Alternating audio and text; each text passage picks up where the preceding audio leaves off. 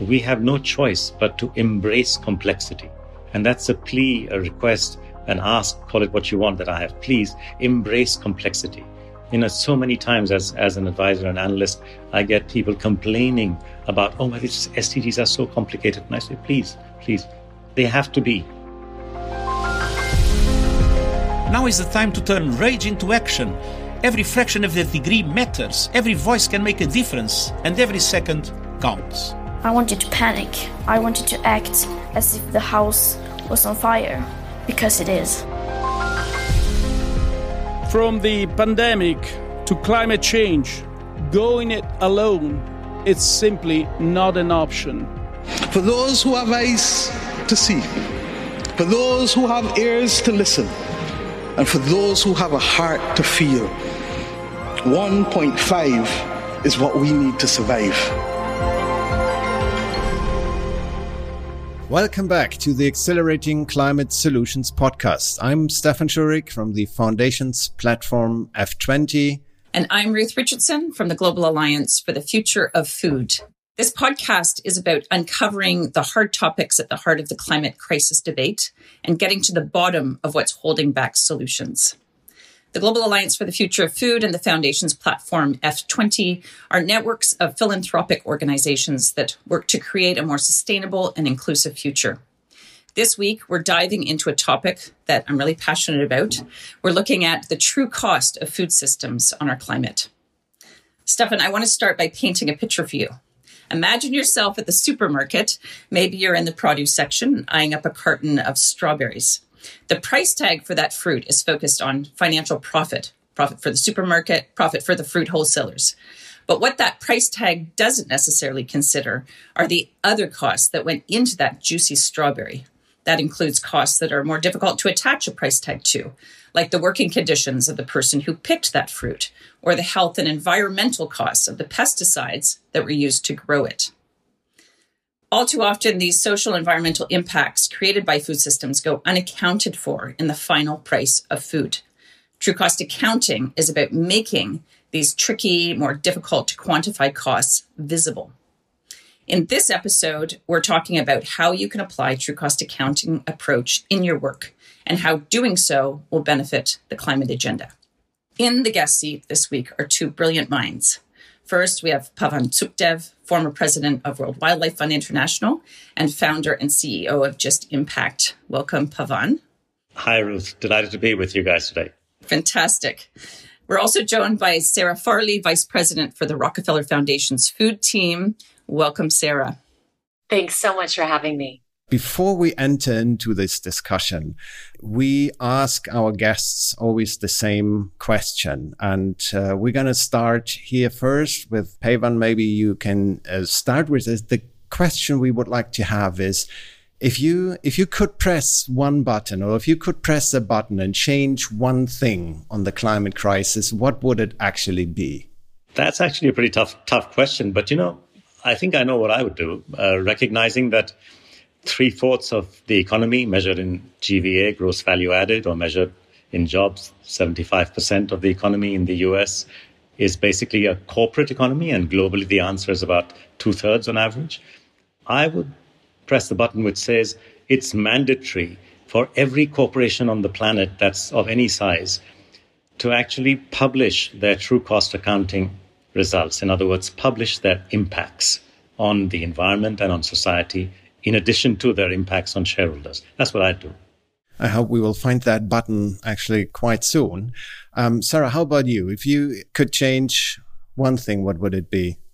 Well, first, I love Pavan's answer. And I think Pavan's answer, we know if we could do that today, we would be pretty horrified with what that button would reveal. Right.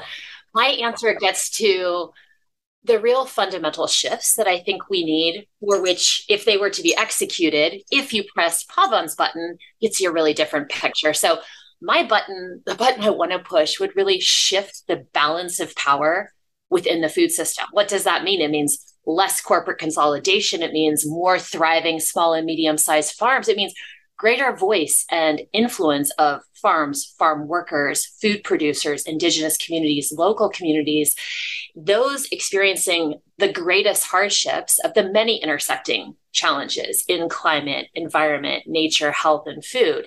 We saw in our true cost accounting report in the United States, where we looked at 14 different metrics of food. The biggest ones, the biggest unaccounted cost of those strawberries that Ruth was speaking to, they're the negative impacts on human health, working conditions, depletion of natural resources, worsening climate change, and biodiversity loss. And every one of those impacted areas hits hardest communities of color. They're the ones bearing the disproportionate burden of those costs. So then what we see is that those that are really the backbone of our food system in the United States, whether they're farm workers or farmers, fishers, ranchers, et cetera, they're the ones most negatively impacted. They're bearing the highest unaccounted costs. And I'll give you the example of diabetes. So, one of the most striking diet-related diseases, if you're Latinx in America, you're 1.7 times more likely to have diabetes or be diagnosed than a white individual, 1.5 times more likely if you're a Black American. So in a world with equity and a redistribution of power within the food system, these costs would dissipate. And that's why I think that let's use Pavan's button for a before and after contrast and my button of the redistribution of power. We live in a very, very different world. Wow, well, both of you guys aim very high. Fantastic. These are big buttons. These are big buttons. And I'm really pleased because actually what they both say to me is that we really need to shift the governance of food systems, which I'm thrilled to hear because the Global Alliance has 7 calls to action that are sort of imperatives for food systems transformation, and governance happens to be number 1. And I think this idea of power imbalances, of really attending to the most marginalized, and of really looking at corporate accountability all speak to that very, very critical piece on governance. But let's just back up for a second. Food and agriculture systems have positive and negative impacts on health and well-being of people, animals, and the planet. Calculating these tolls and factoring them into the cost of food is vital to make progress towards sustainable development goals. We've talked about this a lot, all of us.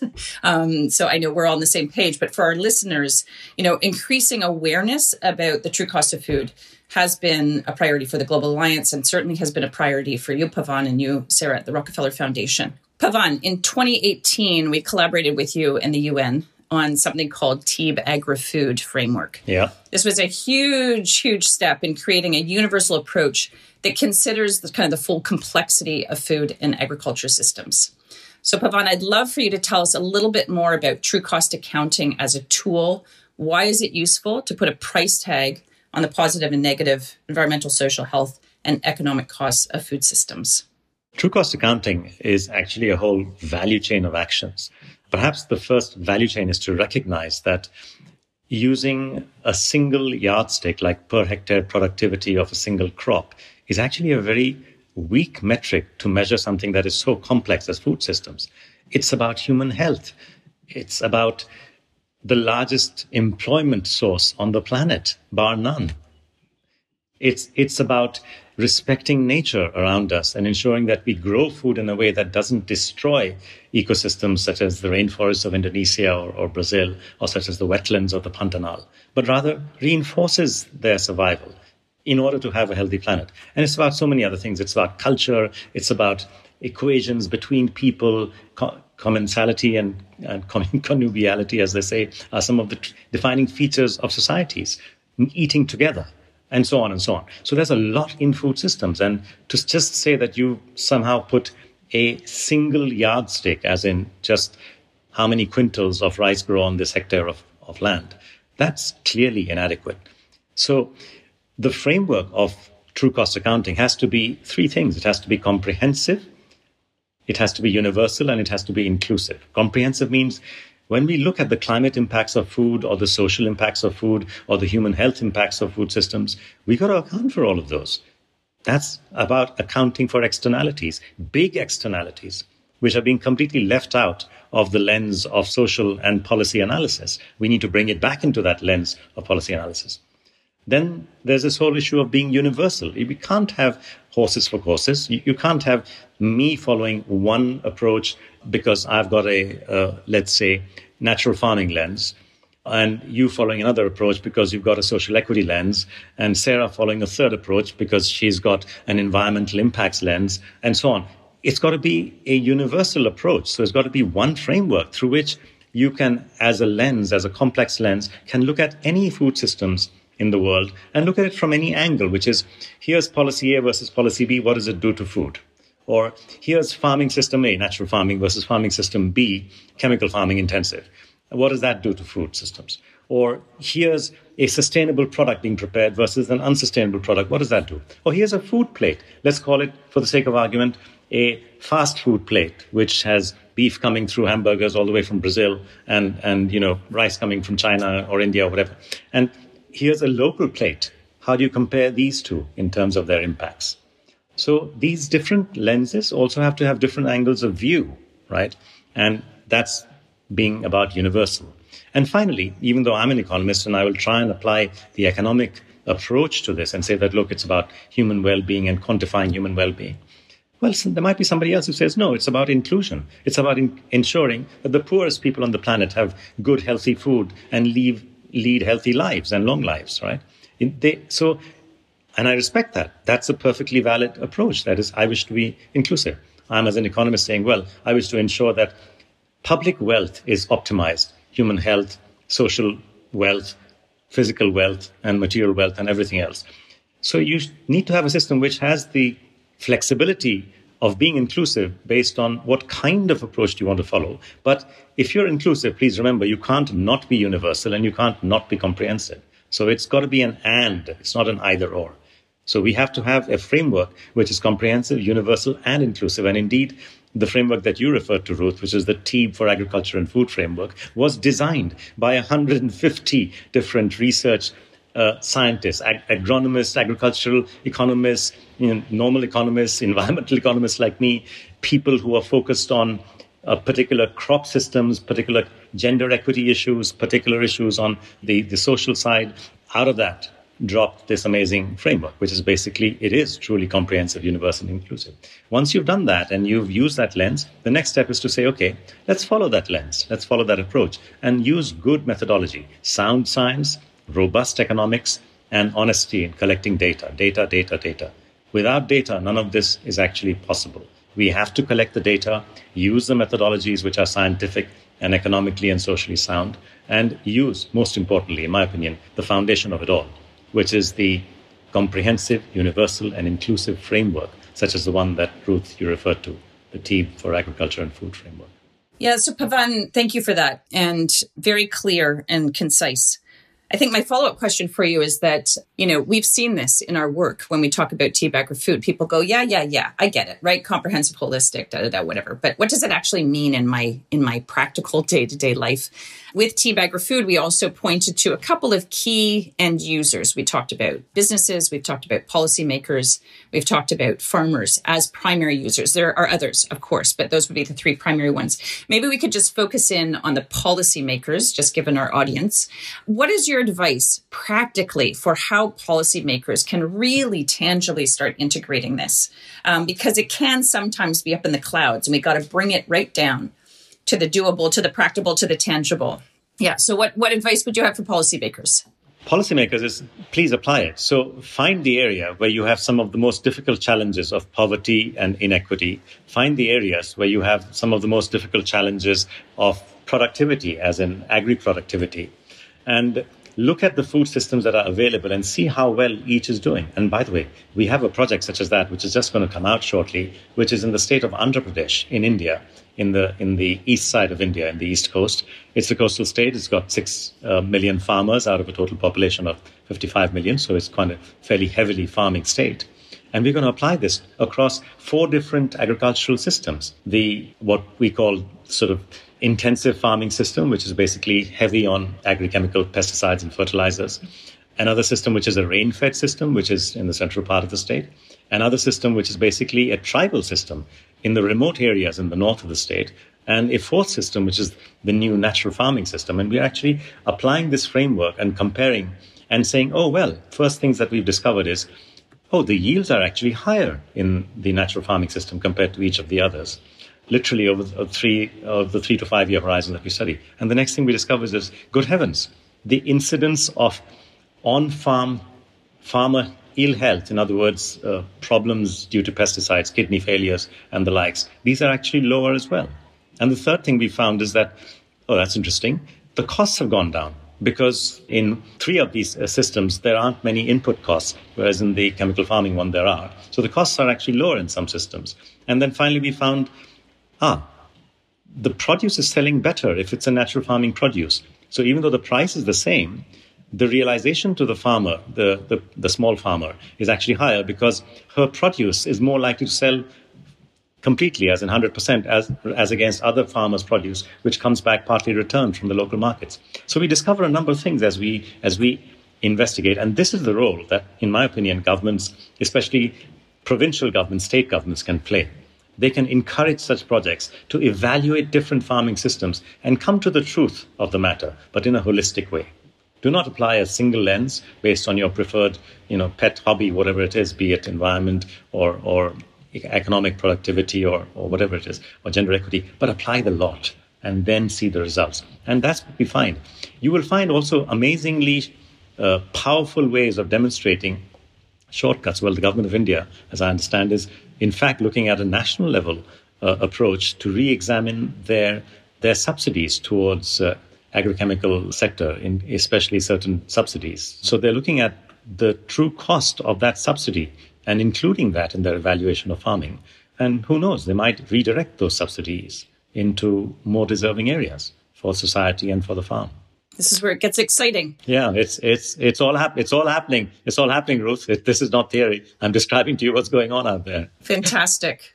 Yeah, I think it really is important to also refer to cases that have proved successful, especially when discussing about global frameworks. The challenge is always, where are the hard links to national, regional, provincial policy making and opportunities for policymakers to really put this into action. It's really good to get these concrete examples and look how they've been doing. Sara, there are many reasons for obvious true cost accounting. One reason is that we are faced with a climate crisis, with the impacts. We are seeing climate impacts happening all around the world at the moment, and it's obviously really, really needed to reduce emissions. Now, we know that the industrial food system accounts for almost a third of global greenhouse gas emissions. And because of this connection, food systems transformation is a significant opportunity to advance the climate agenda.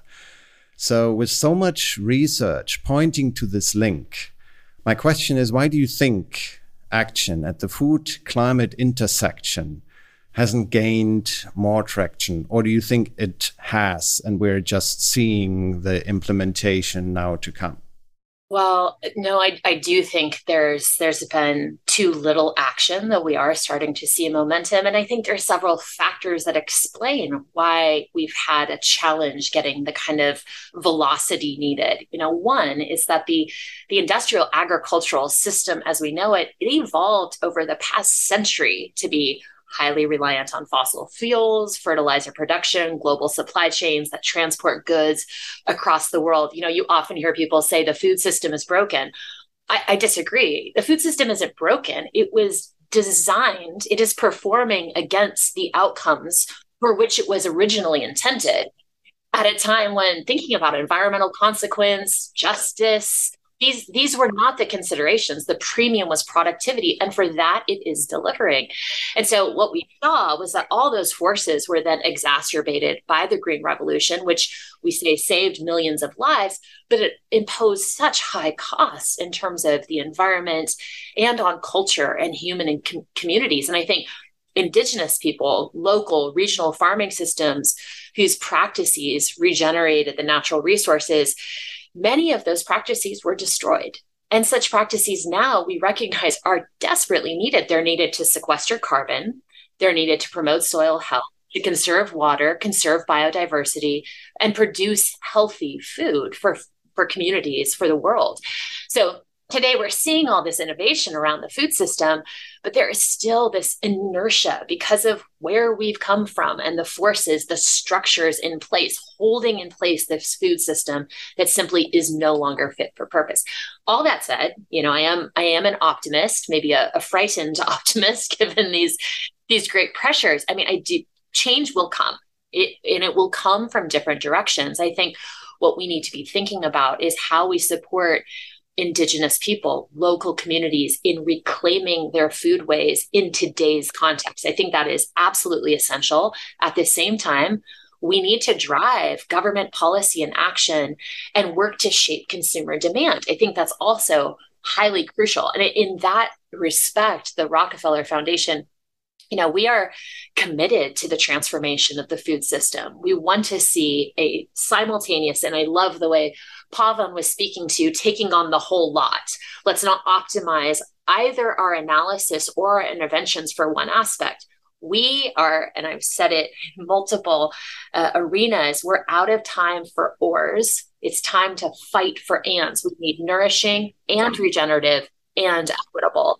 And in that way, I'm excited to see where Rockefeller is going. We've made the largest investment we've ever made to those simultaneous dimensions of a food system, over $100 million, to not just increase access to healthy food, but to assure that this is food that is reducing greenhouse gas emissions and promoting the equitable access of that food and participation for small and medium enterprises. So still a long way to go, but I think we're starting to see signals. In another podcast, we discussed the overall target of resilience, and especially when it comes to food and regenerative food production, or to the means of regenerative food production or changing the food system.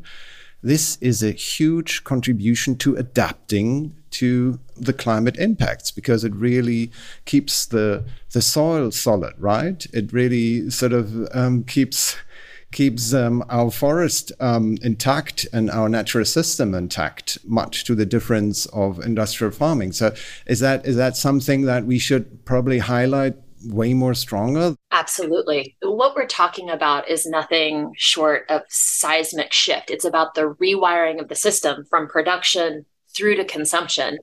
Talking about regenerative, there's so much potential. I think there are dimensions of it for which we still need more data and evidence. I think the Global Alliance has done tremendous work making the case that when we talk about the evidence for regenerative, we're not talking about just scientific peer-reviewed literature. We're talking about a fusion of traditional Indigenous knowledge, Indigenous foodways, stories, lived experience, and yes, peer-reviewed science and data from a host of really exciting innovations, geospatial data, et cetera. So there's a lot we need to look at here, but the evidence that we see is tremendously promising. And the last point I'd make is when we talk about the potential of a shift to regenerative stroke agroecological, this is not just a carbon play, and it's not just a soil play. I think in my mind, when I hear this word, and I know there's it's a charged construct, the word regenerative for reasons of equity, injustice, and appropriation.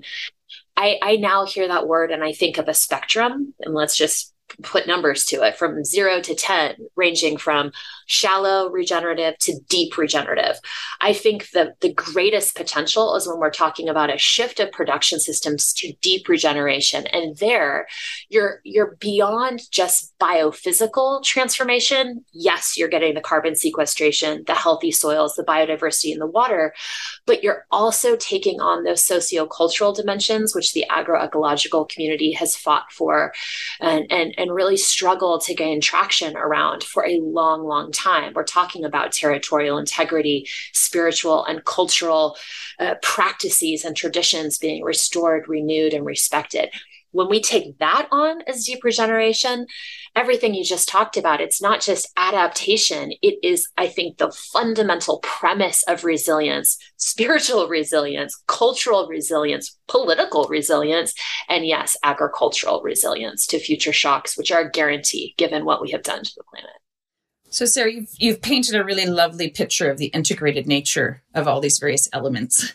Both of you have. I want to, Pavan, ask you a question that gets at this kind of integrated systemic view from a different angle. So I happen to sit on the Committee for World Food Security Advisory Committee. And right after the invasion in Ukraine, there was a special meeting and there was a presentation from the WTO, the FAO, and the World Food Program. During those three presentations, they raised a whole lot of really critical issues that we're confronting as a global community. The invasion of Ukraine, obviously, is one. A global health pandemic, obviously, is another one. Also, extreme weather events that we're all feeling, regardless of where we are on the planet. Some places worse than others, but I think we can all say we're all feeling that. And even, getting into things like the breakdown of democracy, public debate, etc.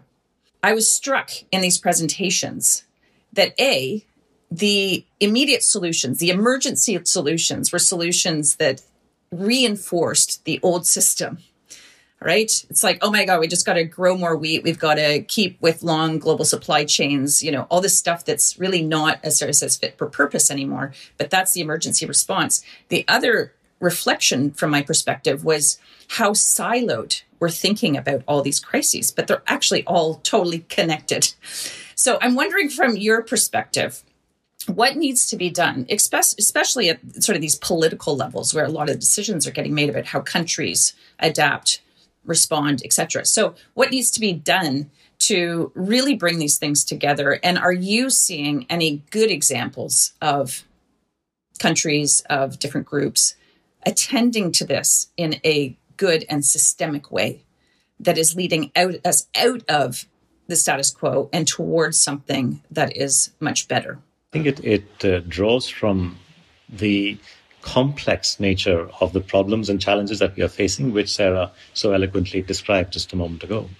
Recognizing the different layers of the challenge, that it is a geopolitical challenge, a social challenge, a challenge of integration, a challenge of not just mitigation, but adaptation to climate risk, a challenge of equity across who has to be given the opportunity and ability to adapt and why, and so on.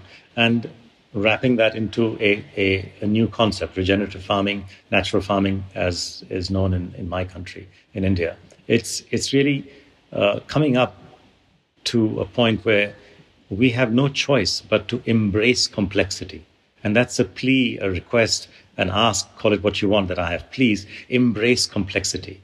So many times as an advisor and analyst, I get people complaining about, these SDGs are so complicated. And I say, please, they have to be. We have created a complex set of problems. We have created a world in which we have set off like 9 fuses, lighting 9 time bombs. You may call them planetary boundaries. I call them planetary time bombs. And please don't expect a simple solution to that. You need to be comprehensive, holistic in your thinking, and recognize that the solutions that come to you will be like that as well. So I think the need to embrace the complexities of the Sustainable Development Goals. Just take a small point which is relevant for us. So most people think that, SDG 2 is really all about food systems, and it's not. Yes, it's about hunger and about sustainable food and nutrition, but there's so much more. It's also about human health. It's also about water and its use and its rationing, which is SDG 6. So we've got SDG 2 and SDG 3 and SDG 6. And please remember that a large proportion of the areas which are food insecure have poor people living there. So it's also about poverty, which is SDG 1. And at the end of the day, if we pursue the direction of natural farming, regenerative farming, we will have secured soil biodiversity, which will feed insect biodiversity, which will generate bird life and other such biodiversity. We will create crop biodiversity in the process of regenerating soil biodiversity. And therefore, it's all about life on land and life underwater as well. So it's SDG 14 and 15 as well thrown in. So tell me that this is only about one SDG. It is not. It cannot be. And this is how people have to start thinking. And I'm sorry to say this is how ministers have to start thinking. So to say that I'm the Minister of Commerce and I shall do thus, and I'm the Minister of Food and I shall do thus, and, I'm the Water Minister and this is my area, and, I'm the Climate Minister within the Environment Ministry and I'm just doing... No. each of these have to talk to the other. The forest minister, the climate minister, the food department, the health department, and so on. So I think governments need to bring this agenda together and create. And you know what? To me, the SDGs to government should be the lifeline. It should be their excuse that, well, you know what, I'm so sorry, Mr. Health Minister, but you can't make a unilateral decision on this because actually the reason why you've got so many people suffering from kidney disease is because of, certain pesticides and fertilizers that are being misused or abused or whatever, or used. And therefore, we need to speak with the food minister and the commerce minister because he's the one who recommends subsidies and the finance minister who decides how to set them.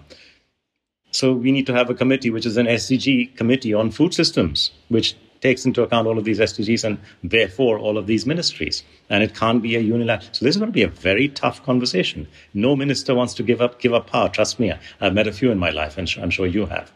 And yet this is what they need to do, is to give up individual power in preference for collective power. That's going to be a tough challenge, but it needs to be something we need head on and ask for as citizens and as activists or as analysts, as whoever we may be. I would actually challenge that, wondering whether this would mean giving up power. It's actually just using the power. Maybe using it differently. Yeah, maybe. Well, you know what? You know how people think. People think they're giving it up, but actually, it's about using your power more effectively, right? More effectively. What's the power worth if you don't use it in the right way, right? Exactly. But it's actually a really good segue to the next question, and that's for you, Sara. The upcoming events are all promising in terms of what we're discussing here, but there's one that could be of particular importance. This September, the Biden-Harris administration is hosting the first White House conference on hunger, nutrition, and health. We hear that the conversation will center on how to end hunger and increase healthy eating and physical activity by 2030. And the goal is for fewer Americans to experience diet-related diseases like diabetes, obesity, and hypertension. So what policy changes would you immediately love to see being discussed at this conference with regard to what we discussed just now? Yes, the long-awaited White House conference. We definitely have some asks that we're putting on the table. But, the context here is that although Americans have some of the most affordable food in the world, as we're discussing in this conversation, our food comes with hidden costs. It's to our health, the climate, farmers, fishers, ranchers, food workers. Our true cost accounting report in the U.S. found that for the $1 trillion in value, our food system is generating $3 trillion in health, environment, and equity costs. So we're at this 3x price tag that we need to really understand and address through policy. So our four kind of big policy asks that we're bringing to the White House, the first is around purchasing.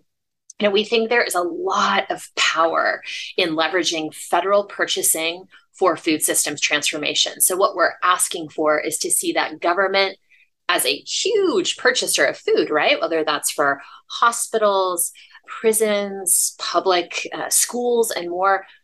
Can it revise its purchasing standards to prioritize nutrition, environment, and the multiple dimensions we've been talking about in this conversation? And, concretely, what does that look like? It looks like whole grains rather than refined wheat, rice, and corn. And the reason this is powerful, not just because of the millions of children and adults that consume food that is procured by the federal government, because of also the signal it sends to industry, which then helps with this bigger quest of rewiring the food system. So that's one. A second ask, we really want to see integration of nutritious food into the healthcare system, right? And the way that can come about is through food as medicine intervention. So that contains a whole lot of asks, whether it's medically tailored meals. Let's not give somebody in the hospital who just had a heart attack a plate full of Jell-O and fried chicken. Let's think about therapeutic foods, healthy foods that help restore their thriving health. Produce prescription programs. There's the Gus Schumacher nutrition incentive program. That's a program in the U.S. that offers financial incentives for low-income consumers to buy fruits and vegetables at the point of purchase. In all of this, we know, as I've said in our discussion here, that diet-related diseases like diabetes or cardiovascular disease, they're burdening millions of people, but disproportionately, they're burdening Black, Indigenous, and people of color. And yet this health system is not catering sufficiently to them, nor emphasizing nutrition dimensions nearly enough. We think policy can help. So the third ask, we want to strengthen federal nutrition programs, and that means supporting these efforts focused on food and nutrition security to improve healthy food access. And the last, and it's something, Pavan, you've really pulled out here today, we need to understand how life below the soil sustains life above the soil. And that means restructuring agricultural support programs to drive regenerative farming, founded on principles of equity and justice, with a particular focus on Black and Indigenous farmers who've had their land stolen and who have been denied access to government agricultural services for generations. So, zooming out, all of those policy changes need to be advanced simultaneously, and they all need to be predicated on these principles of equity and justice. So that's what we're coming in and putting on the table for the White House conference. And you're an optimist on the outcomes as well at this regard, Sara? I hope so. I mean, everyone has observed globally the gridlock we've had in the United States getting policy action under the Biden administration. So let's hope. We just had a major opening for climate legislation and funding just in the past 2 weeks. So there is hope. Let's see what we get. I'd love to dig into this a little bit more, Sara, because you've been such a strong voice on equity. Both of you have in this conversation, and I know in your work very, very much so. You really, both of you, speak very strongly about putting people at the center of food systems transformation, particularly Indigenous and communities of color, marginalized communities, farmers, and women. Sara, you're just talking about the White House conference. You're talking about equity. I saw a tweet from one of your tweets from this year's Stockholm Plus 50 meeting with the UN General Assembly. You pointed out that farmers weren't included in the conversation. And as you wrote in your tweet, how can we open the tent to other voices? So, Sara, maybe you can just talk a little bit about that. How do we actually do that? How do we actually center these people, these communities within the debate, particularly this political debate? So we're back to the first question around governance, right? How do we set the table properly so that those voices are in the center of the conversation? Sara? You've been such a luminary in helping institutions like the Rockefeller think about this through the Global Alliance and articulating the really beautiful calls to action that you've laid out. So I want to recognize that. And I think at the heart of the work you've been driving that we celebrate and want to champion ourselves, the best way to open the tent is to build it from the beginning with the people it is meant to gather. That's how you open the tent, right? So the stopgap measures are insufficient. And for the Rockefeller Foundation, I mean, that really does mean fundamentally changing how we do our work, including how we make grants. And that's a big ask of philanthropy, and it's an ask that we're hearing. And I'll give an example of how it can look, which was a program that was unlike anything Rockefeller had ever done before, which is this Food System Vision Prize. I think we recognized that we really don't have, as foundation, we don't have complete knowledge as to what people want. What does an equitable, nourishing, regenerative system mean in northern India? What does it mean in Lima, Peru? What does it mean on an Indian reservation in South Dakota? We don't know. We should. It's very dangerous to suggest that we do. So we created this mechanism called the Food System Vision Prize.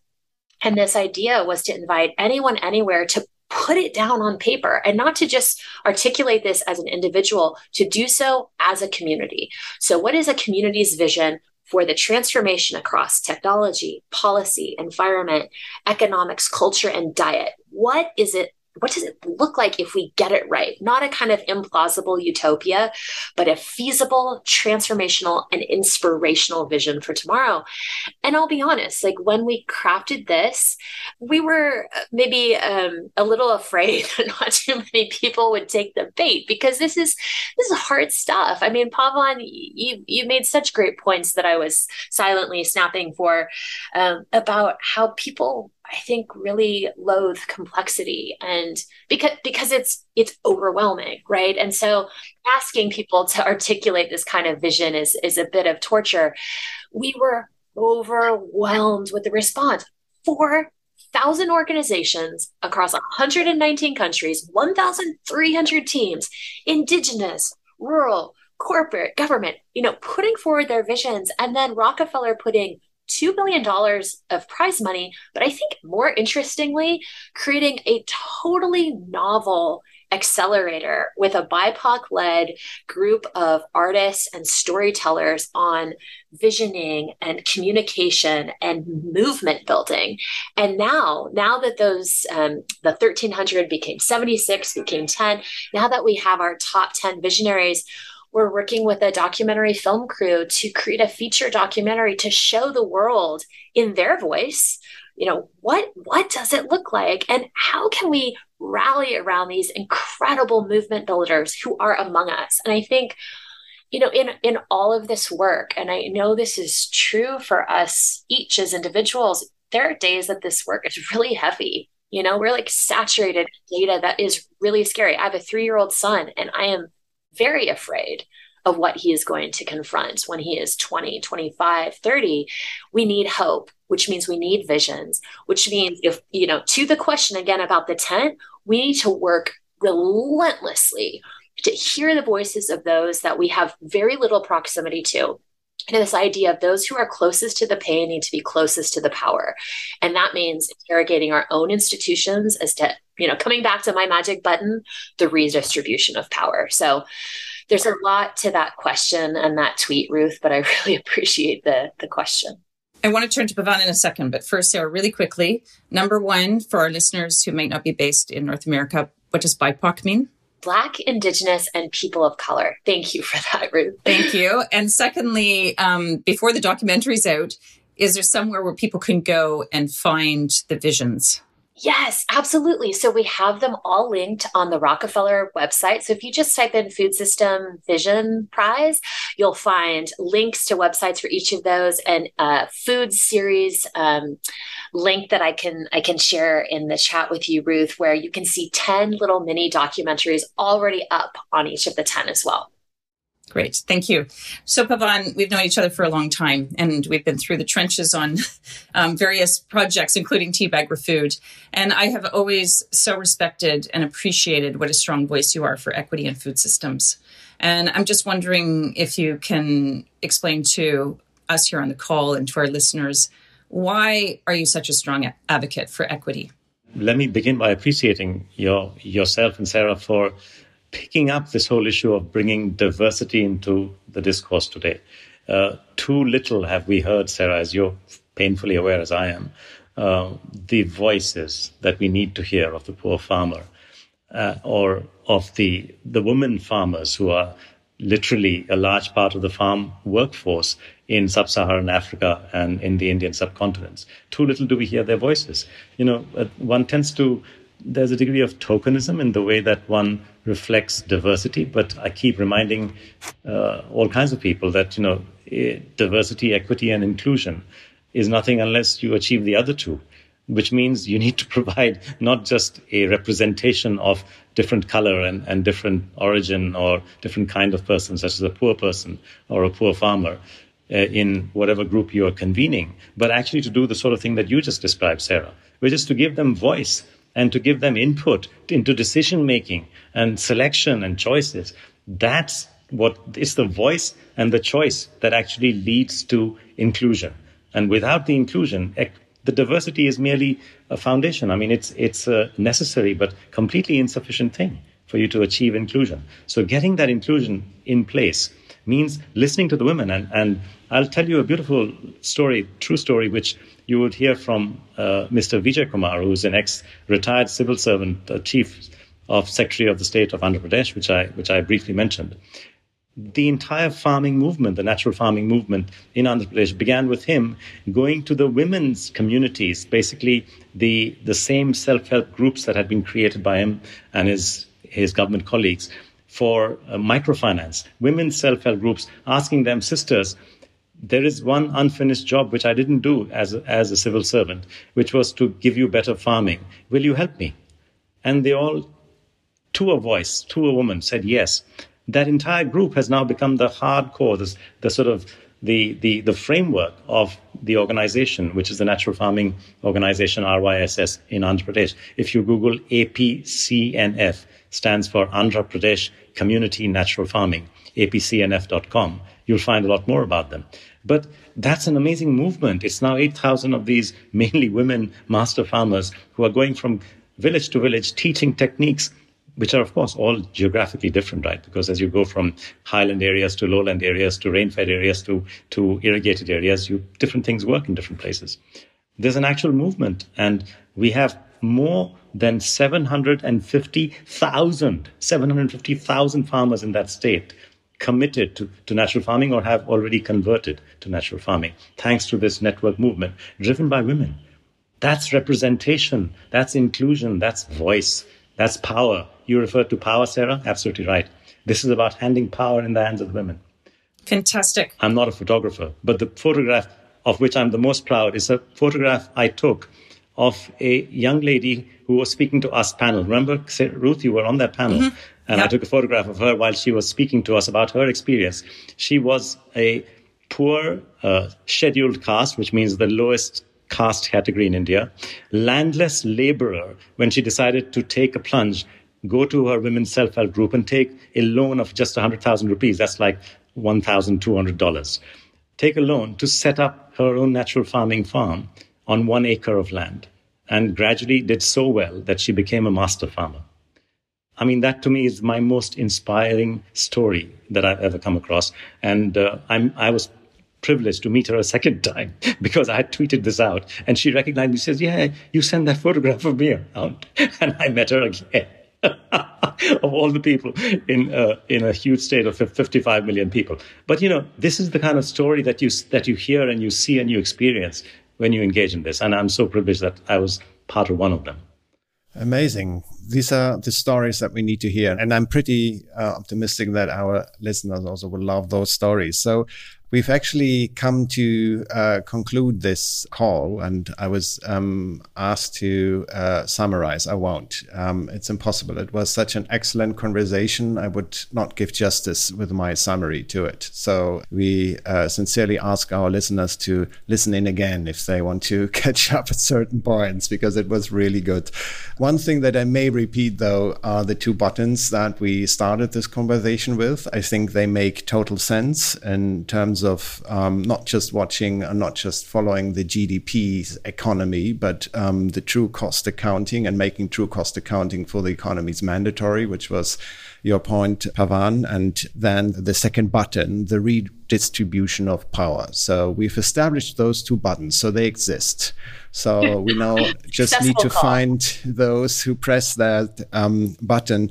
And I particularly also like to highlight again this point of, learning from where it has worked and learning from inspirational story where true cost accounting, regenerative agriculture actually have worked and have proved that it actually can be a very inspirational story and a world that you would really like to live up to. So I think that's also really an important point. And there were many other points that you raised that we would need to update our operational system, let me put it this way.